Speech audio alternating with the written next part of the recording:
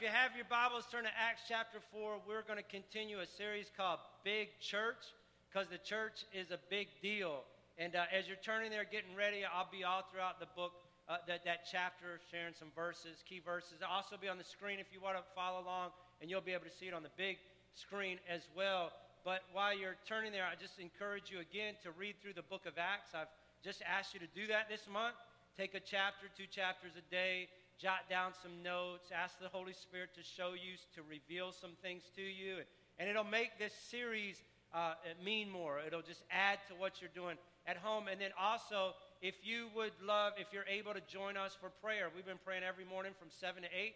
We'll do that for 2 more weeks, Monday through Friday, and it's just a great time. We've had as few as 35, as many as 50 people come to pray and go after God, and I'm believing for 120, and I'm going to keep saying that till it happens. And I know 2 or 3 is all you need.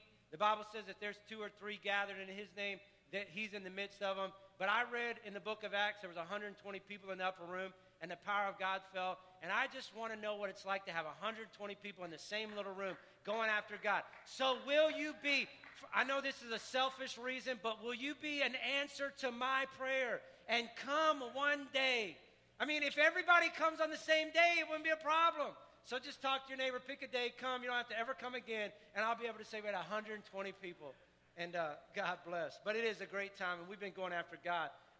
The big series, or the big idea, or the key theme in this series is found in Matthew chapter 16. Though it's a short study on the book of Acts, and we're taking some things out of Acts, the key verse is Matthew chapter 16. And in this context, the context of this statement is Peter and John is with his Jesus was with his disciples, Peter, John, James, all those guys. And he asked them, who do people say that I am? And they say, well, you're Elijah, you've come back, you're a good prophet. And then he said, well, who do you say that I am? And Peter responded, you are the Christ, the Son of the living God. That's a very important statement, and I'm going to say it again. You are the Christ. Jesus, I'll tell you who I think you are. I've come to know you and see you and understand you as the Christ, the Messiah, the Son of the living God. And Jesus responded back to him and said, blessed are you, Simon, that was his name, of Jonah, for this was not revealed to you by man. For what? For this statement that he just said. It wasn't revealed to you by man, but by my Father who is in heaven. And I tell you, you're going to be called Peter, and on this rock I will build my church. Well, is he saying I'm going to build my church on Peter? No, what he's saying is, I'm going to build my church on your confession that I am the Messiah, the Son of the living God. On that confession, I'll build my church. I don't know what you think of when you think of the word church. Maybe you think of long-winded preacher. I know you don't think of that here, but if you went to another church, you might have thought of that. A lot of music, maybe you think irrelevant. Maybe, I tell people I had a drug problem growing up. I was drugged to church. Every time the doors were open, I had to be there. And maybe you had a drug problem, and it's made you a little bitter about church. Or maybe, like me, I love the church. I mean, I got discipled in the church. I thank God for the churches I was involved in, for small group leaders, for my pastor that shared the Word of God with me. I am who I am today in large part because of the church, and I'm extremely grateful. I tell people this all the time, too, and it's worth repeating. I held my wife's hand for the first time in the church. When the pastor said, grab the hand of the person beside you, and that was the first time I really felt the Holy Spirit, because it was just like chills going all through my body. I was never, ever the same. And that's why at Clover Hill, I will never ask you to hold the hand of the person beside you, because I have a 17-year-old daughter, and there's a little boy sitting beside her that wants to hold her hand, and it ain't happening on my watch. I'm just telling you. So don't worry about that at Clover Hill. But there's a lot of ideas about the church and what it means. Some people think potluck dinners. Some people think flanographs. Some people think buildings. Some people think priest, pastor, leader. There's multiple things that come to mind when you think of church. But the word church, it had nothing to do with a building or a person. It was ecclesia. It meant a movement. So God was not saying, I'm going to build a building. He was saying, I'm going to build a group of people that are committed to a core promise that I'm the Messiah, and they're going to base the whole idea or the whole driving force behind them is that I'm the Son of the living God. I'm going to build a group of people around that idea, and they're going to share about the life, death, and resurrection of Jesus Christ, and it's going to be multi-generational and multicultural. It's going to touch every generation from here till I come back. And the gates of hell are not going to be able to overcome it. Nothing can stop it. Nothing can thwart it. The government can't shut it down. Do you know, even in the countries where the government is the strictest is where the church is thriving the most? In America, the church is probably the most lethargic and weak because we have everything we need. But in nations where there's persecution and hard times and hardships, we're talking about Jesus, the church is, the movement is moving forward. It's growing, it's building, it's picking up steam. And every day people are being added to the church. It's not about liturgy. The church is not about hierarchy. It's not about buildings. It was all about, I'm going to create this movement of people. And yeah, they're going to come to a building, or they're going to go to a house, or they're going to go to a facility, or they're going to meet at a Starbucks, or they're going to gather together and wherever they choose to gather. But that's not the important thing. They're just going to be the church, and they're going to be on mission, and they're going to be on point, and they're going to turn their world upside down for the cause of Christ. And then in Acts chapter 1, the second promise that Jesus gives is, and hey, stay in Jerusalem because I'm going to baptize you with the Holy Spirit, and you're going to be my witness. And they're struggling. Peter's saying, how are we going to be a part of this movement? We're kind of cowardly, and we don't know enough, and we're not smart enough. And I'll take care of that. I'm going to fill you with my Spirit, and my Spirit's going to give you boldness, and it's going to give you strength, and it's going to give you wisdom, and it's going to give you insight. And by my Spirit, you're going to do some miraculous things, and I'm going to fill you with my Spirit, and you're going to be my witness. You don't have to be the judge, the jury, the prosecutor. You don't have to be the defending attorney. All you got to do is tell what you've seen and heard. And by the Spirit and the power of God, it's going to make a difference. And here we are 2,000 years later, though, and the church has lost its original intent. And the church has drifted from its initial desire and meaning. And I'll tell you how I know it's because one reason is because we have so much church hopping going on in America today. And people hop from church to church to church. Can I just tell you that's detrimental to your spiritual life? The Bible says, he that is planted in the house of the Lord shall flourish. You need to get in a local body where your roots can grow deep. If I uprooted a tree that I planted, if I uproot it every 2 or 3 years, it's going to die. It's not going to make it. But here's our thinking. You know why we do that? Because the church is not a movement on a mission. A church is there to meet my needs and satisfy my kids and create programs that I can buy into and I can be a part of. And if it doesn't meet my every need and if it doesn't meet my standard, if he goes too long and says this too much, then I'll just go to another church because I got options and I'm a consumer and I want for me. That's not the intention of the church. And so the church in America is anemic and it's weak because we got these people that are just hopping on the next bus and going to the next church because something ain't working, something ain't happening, something's not good.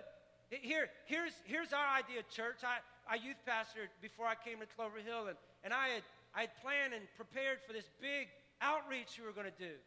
And we were going to have it at the church, and we, back then we did the bait and switch thing. Come, and we'll give you pizza, and for back then, Little Caesar Pizza, every kid in the county would come. And I'd been working on this one Kingpin kid, and just an influencer. The guy too cool for school, and he just walked around like I'm the man, I got it all together. It was probably because of hurt and insecurity on the inside. But I thought, man, if God could get a hold of him, that guy can change this school with Jesus. And so I really was working on this kid hard, and I convinced him to come because I told him there were cute girls there. And there were, I wasn't lying. But I wasn't going to tell him to hold hands, so I'm all right. And he comes, and he's sitting on the back row, and he brings his posse, which is about another 30 kids. I mean, they fill up 2 rows.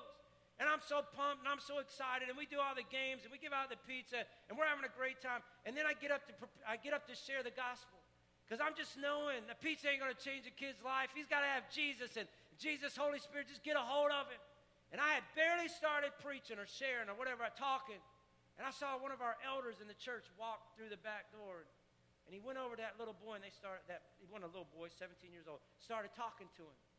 And the next thing I know, I had barely even said anything. He stands up, the kid stands up, and everybody that came with him stands up, and they walk out the door. I finish the talk, and about 20 kids get saved. And I run back to the elder after this. What happened? Where'd he go? You know what his response was? I'm not letting a group of kids come in here and defile the house of the Lord by wearing their baseball caps. They have no business being in this building. You know what he thought? He didn't understand the church was on a movement, on a mission. And the church is not, this building is just a vehicle. It's just a tool where we come to get motivated and encouraged and challenged to be part of the movement to change the world. He had some religious idea that you can't defile the temple of God and you got to do his religious ideology.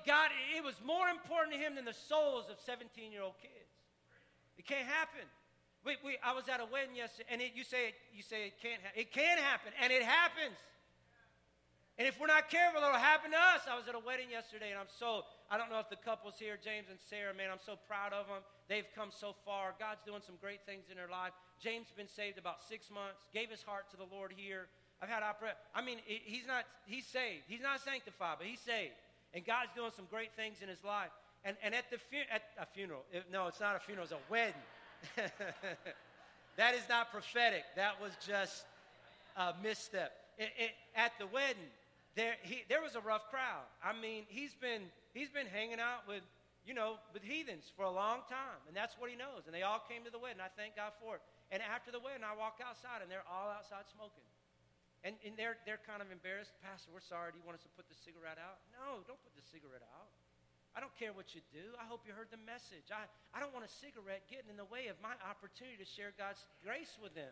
I don't want to let some religious thing stand in the way or tearing down a bridge or creating a wall where I can't share the love and the grace of God with people. The early church understood that. They were on a movement. And listen, you didn't have to know their songs, and you didn't have to know their Christianese. You didn't have to dress like them or act like them. All you had to do was, Jesus is the Messiah, the Son of the living God, and you were in. And if you didn't believe that, you weren't their enemy. They weren't against you. Come on. You can belong before you got to believe. And let us love them. We're just confident enough. We're assured enough that what's in us is going to rub off on you. What's in us you're going to see and you're going to want. We're believing that you're eventually going to come to know Jesus as your Lord and Savior, the Son of the living God. And you're going to join us on this mission, this movement to reach the world for Jesus.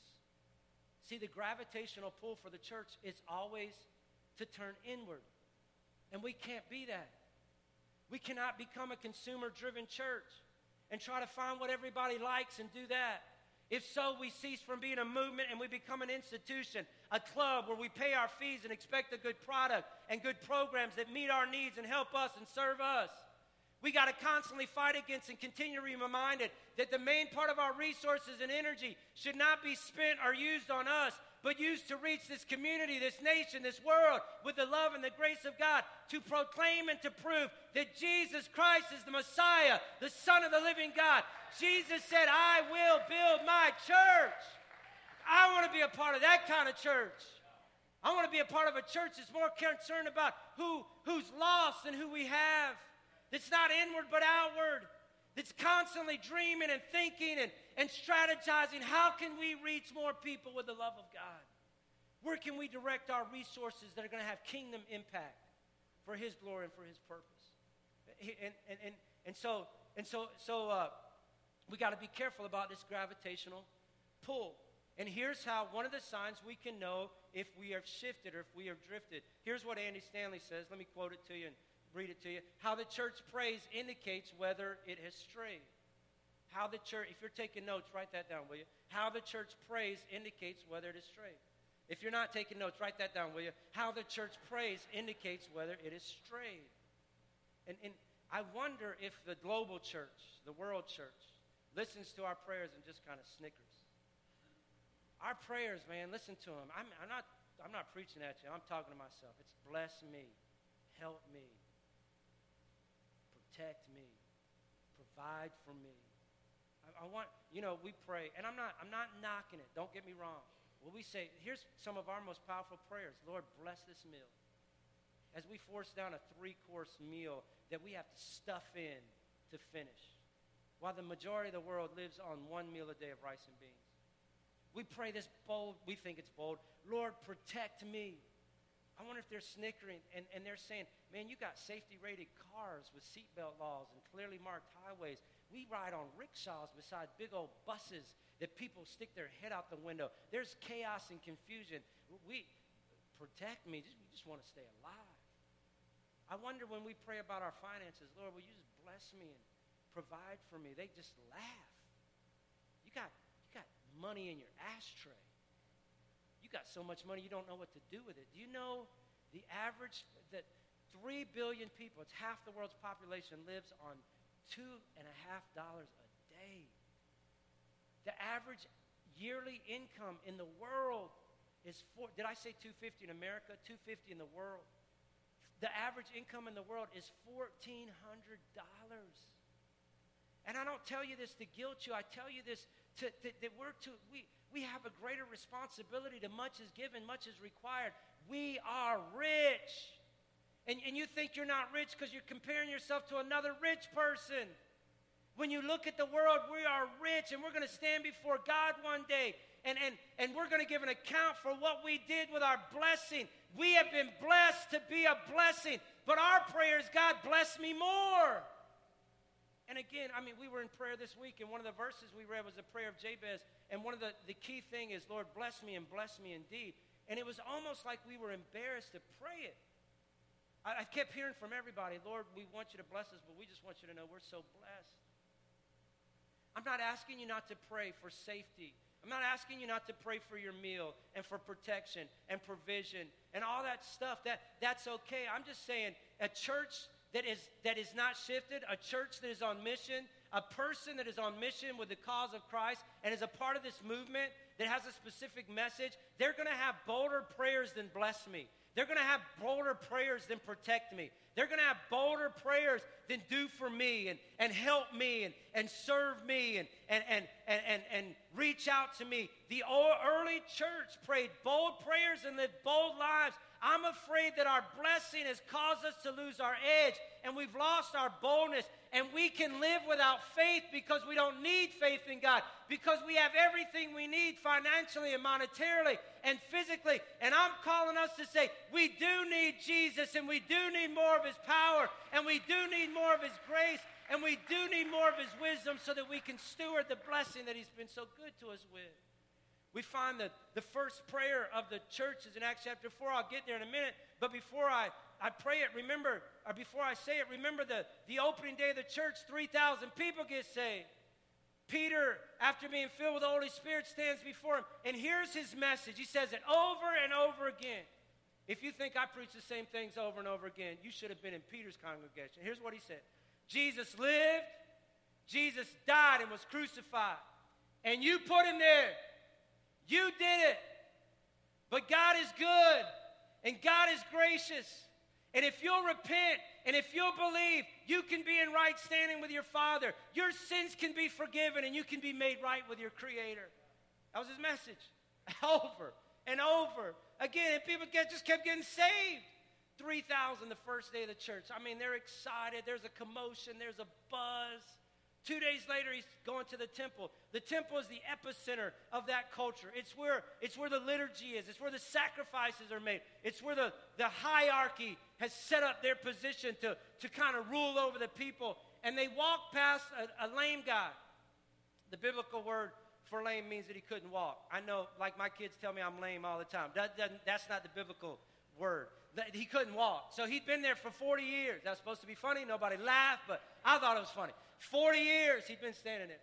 I'm sure Peter and John had seen him before on our trip that we just took. And I talked about it last week, but I'll say it again. Thank you so much, man. I hope that I'm better for the time that I was away. And I can't say thank you enough for your investment into my life and into the life of my families. We are so blessed to be part of this church. But on one of our journeys, we're in a particular city, and I came out of a CVS, and there was a guy that had an amputee leg, and he was sitting there with shaking a cup, wanting some money. And you know, all the good emotions, bad emotions. I mean, you're just thinking, poor fella, I hope he's going to make it. How much do I give him? Then on the flip side, you're saying, does he do this for a living? He could at least be a greeter at Walmart. You know, you're thinking all these things. And I'm thinking Peter and John are thinking the same thing. man, this guy, he's lame, but he could be doing something. Or maybe they're thinking, I wish I had something to give. I don't know, but they passed him, and I think something stopped them. Now they're under the influence of the Holy Spirit. They've been filled with boldness, and they turn around to this guy, and they look at him and they say, hey, man, I don't have any money. Silver and gold I don't have, but such as I have I give thee. In the name of Jesus, get up and walk. And this guy immediately, strength goes through that body, goes through those legs. He hops to his feet. He starts jumping. And yeah, I don't know about you, but if I'm lame for 40 years, I'll guarantee he didn't say, thank you, Jesus. God, you've been so good to me. I just worship you for your sacrificial gift of healing. No, I mean, he's yelling. He's so pumped. He's running around. He's doing things he's never done before. I mean, he is just pumped, and it's causing a commotion. And the people have seen him, and they know he's been there for years, and they know something's different. And the crowd, as Peter and John walk to the temple, the crowd just keeps swelling and swelling and swelling and swelling and swelling. And they get to the temple. It's one thing to cause commotion in the street. It's another thing to cause commotion in the temple. And Peter finds an opportune time, and they say, everybody's wondering, how did this happen? And Peter goes, before I tell you what happened, this is what you need to know. Jesus lived, and he died on the cross, and you put him there. But if you'll repent, if you'll turn to him, if you'll believe in him, he'll forgive you of your sins. He'll make you at peace with God. He'll reconcile you to your Creator. 2,000 more people get saved right around the temple. I mean, it's just busting with activity. There's so much excitement. There's so much joy. And the religious leaders go nuts.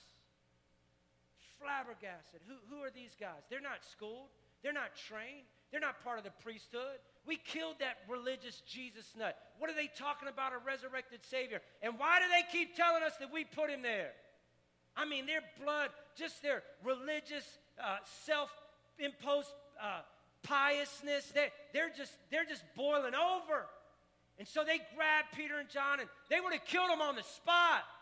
But this guy is running around who hadn't walked for 40 years, and if they do something to Peter, 2,000 people got saved. The church is 5,000 strong, not counting women and children. If they do something right now, they're going to create a riot. They're going to cause a stir. So they take him and put him in jail, and they start thinking about, what are we going to do?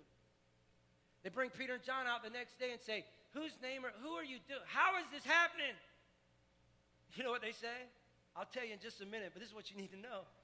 Jesus died, and he was crucified on a cross, and you put him there. But if you'll repent and if you'll believe, Jesus will forgive you of your sins, and you can be reconciled to your Father. None of them got saved. They just got mad. And then Peter had the audacity. Now, you just don't read this. You got to think about the context.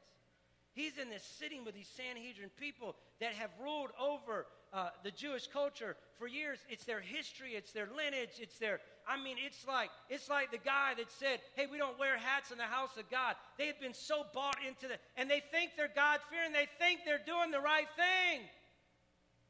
And here's what Peter says. There's no salvation in anyone else.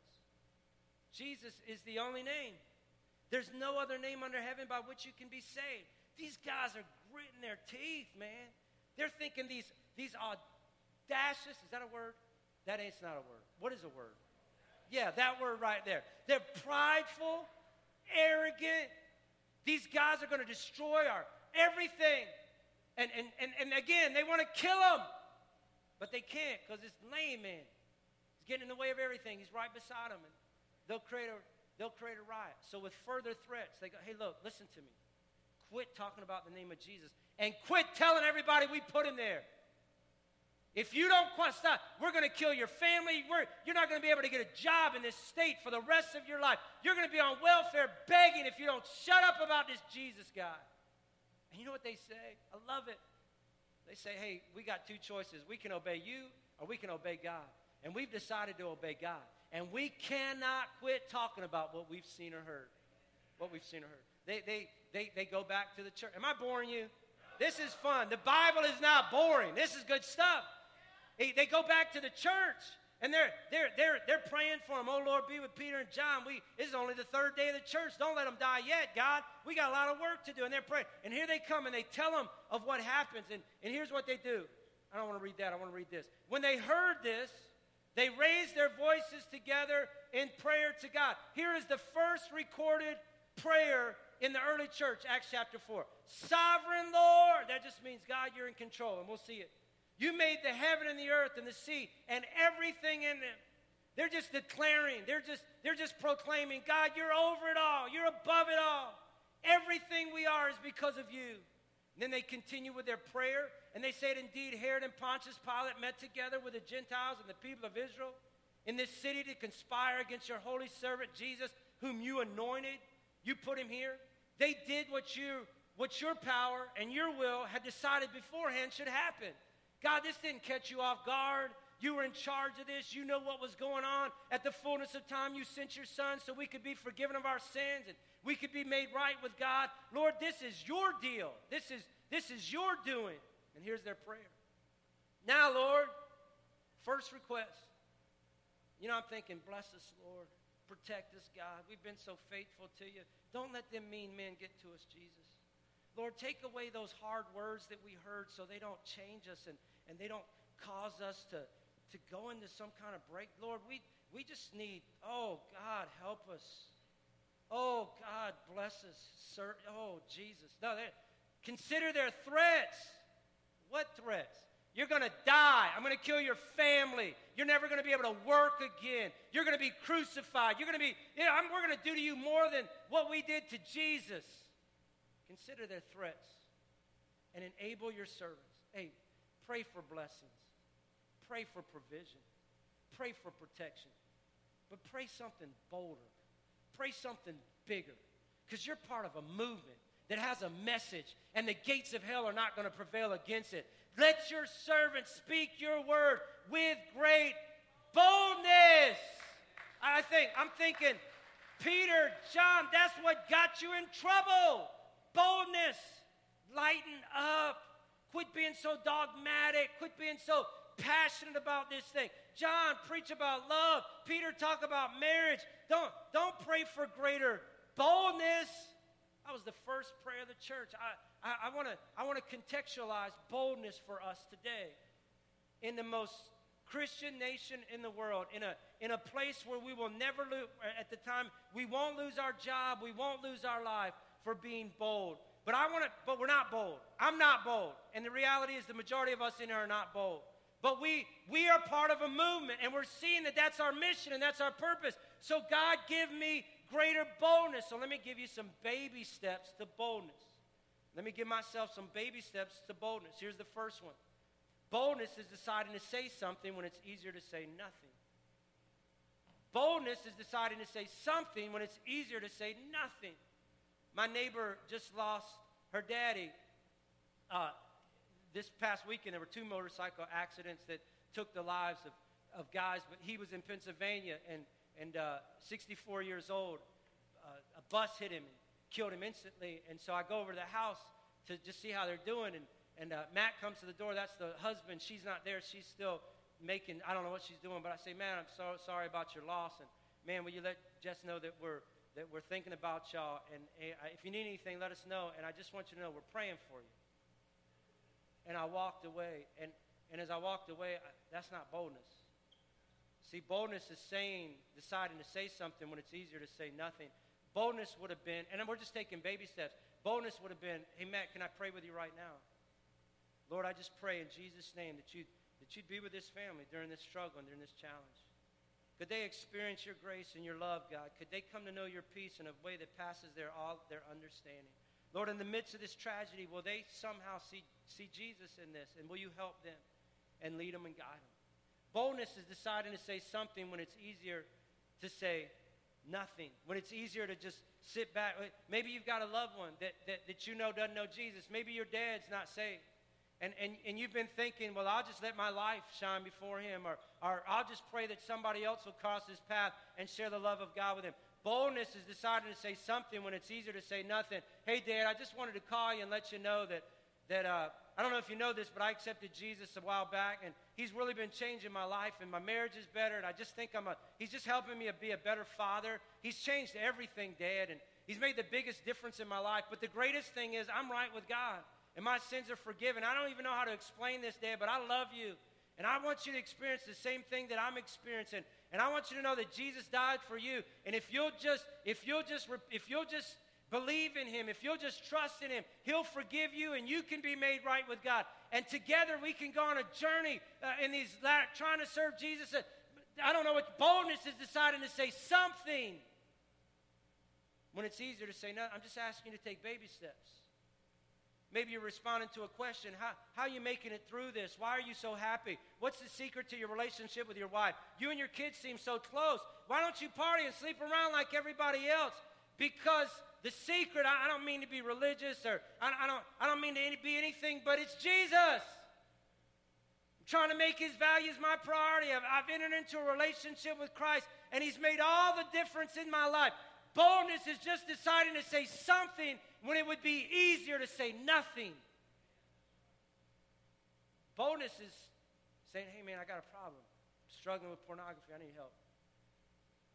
My marriage, I know I look good on the outside, but my marriage is on the rocks, bro. If something doesn't change. Boldness is saying, hey, I've messed my finances up. I need help.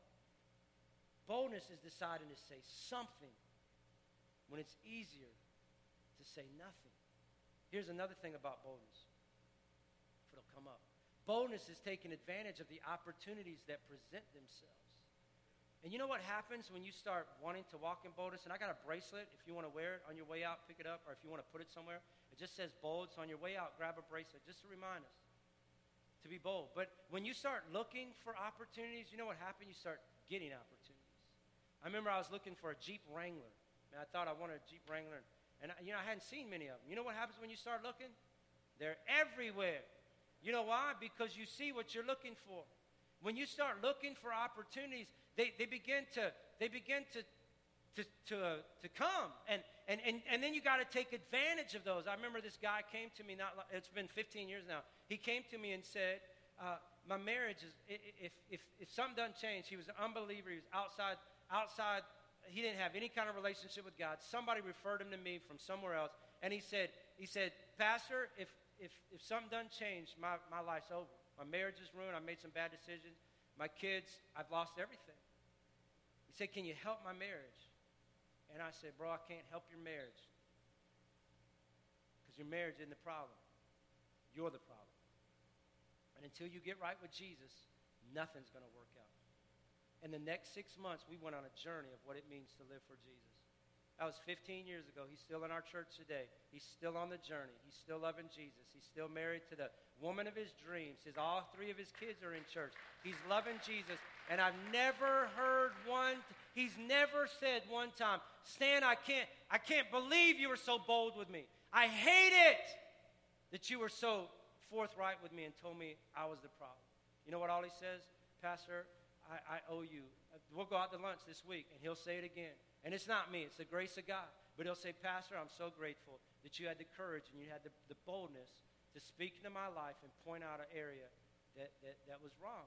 And by the grace of God, I've been changed and am continue to be in change. See, boldness is just taking advantage of an opportunity that presents themselves. They said, here's their prayer. They said, oh, Lord, consider their threats and enable your servants to speak your word with great boldness. I want to be a part of a movement. It's making a difference. Here's their second request. Stretch out your hand to heal and perform signs and wonders through the name of your holy servant Jesus. We think miracles are designed for the church. They happen in the church. If you're sick, you got to come to church. If you need healing, you need to call on the priest. You need to call on the pastor so he can lay hands on you. The purpose of miracles is not necessarily to see the sick person or the lame person healed, though that is a very good day for them. And in the atonement, it declares that by his stripes we are healed. The main purpose of healing, though, is miracles, is to get people's attention and say, there is a God, and he is good. Tell me more about this Savior. You know what they were praying? God, let us be bold. And when we step out in boldness, when we say something, when it would be easier to say nothing, when we take advantage of opportunities that are presented before us, will you, by your power, extend your strong hand, and will you do something in the life of the person that I'm talking to, that their eyes awaken, their hearts are laid bare, and they declare, there is a God. Tell me more. Tell me more.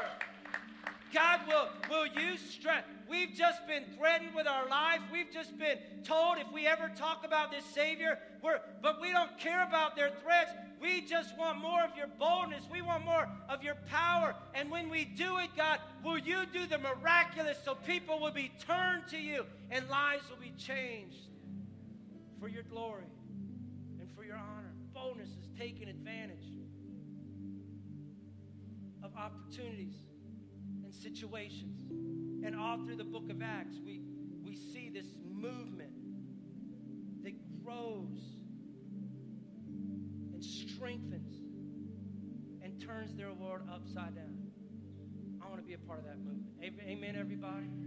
Amen. Bow your heads and your hearts with me. Maybe you're here today and you've never said yes to Jesus. Can I be bold with you? Jesus died and he was crucified. And your sin put him there. My sin put Jesus on the cross. And that sin had me disconnected from God. But God sent his son, and Jesus came and he died. He paid our penalty.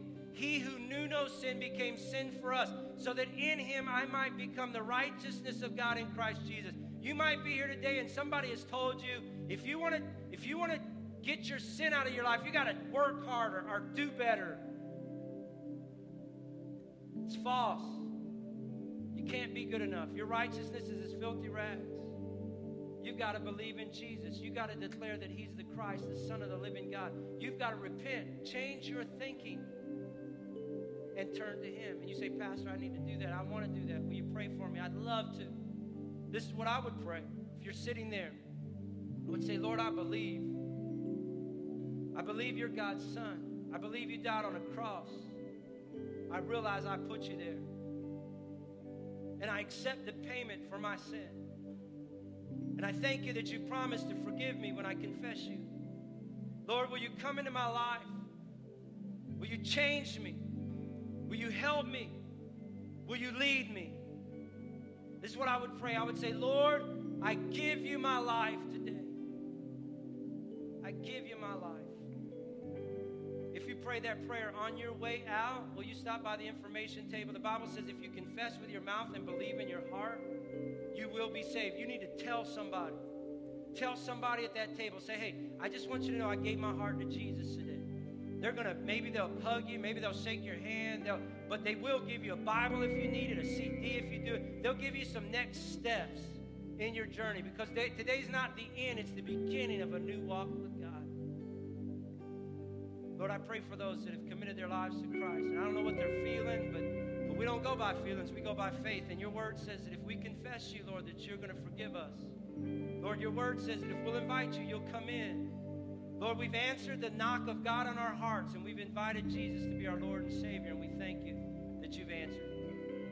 And now, Lord, seal that in their spirit, and may they continue to grow and serve and live and honor you. In Jesus' name. Let me tell you the end of the story. Why don't you stand with me, will you? They pray. They ask for this boldness. They ask for signs and wonders. And after they prayed, the place where they were meeting was shaken. How many want to be shaken today? You know what that means? That means change. It means I don't want to just be a hearer of the word. I want to be a doer of the word. Now's not a good time to leave, because this is really the best part of the service. Because now we're inviting the Holy Spirit in to change us and transform us. You've heard God's word and you've listened to some worship, but now we're declaring, Holy Spirit, we need you. And they prayed out, and the meeting where they were shaken to the core, and they were all filled with, will you say this with me, with the what? The Holy Spirit. Say it again, will you? The Holy Spirit. You don't need to be afraid of the Holy Spirit. You need to embrace the Holy Spirit. I don't know what you've been taught or told, but the Holy Spirit is the answer to every one of your prayers. He will comfort you and teach you and challenge you and empower you and embolden you for the glory of God. As they prayed, the place was shaken. God responded to their prayer. They were filled with the Holy Spirit and spoke the word of God boldly. Lord, will you do it? Will you shake us today, God? Will you shake us again? Will you lift your voice with mine? Will you shout unto God with a voice of triumph today? Holy Spirit, we need you. We acknowledge that you're here, sovereign God, and we pray that you'll fill us, that you'll change us, that you'll embolden us, that you'll empower us, God, and let signs and wonders and miracles follow the teaching and the proclamation of your word, God, we pray. Fill us with your boldness, we ask. Lord, may we take advantage of opportunities. May we speak up when it's easier to just be quiet, God. May we be part of this movement which the gates of hell cannot prevail against. In the wonderful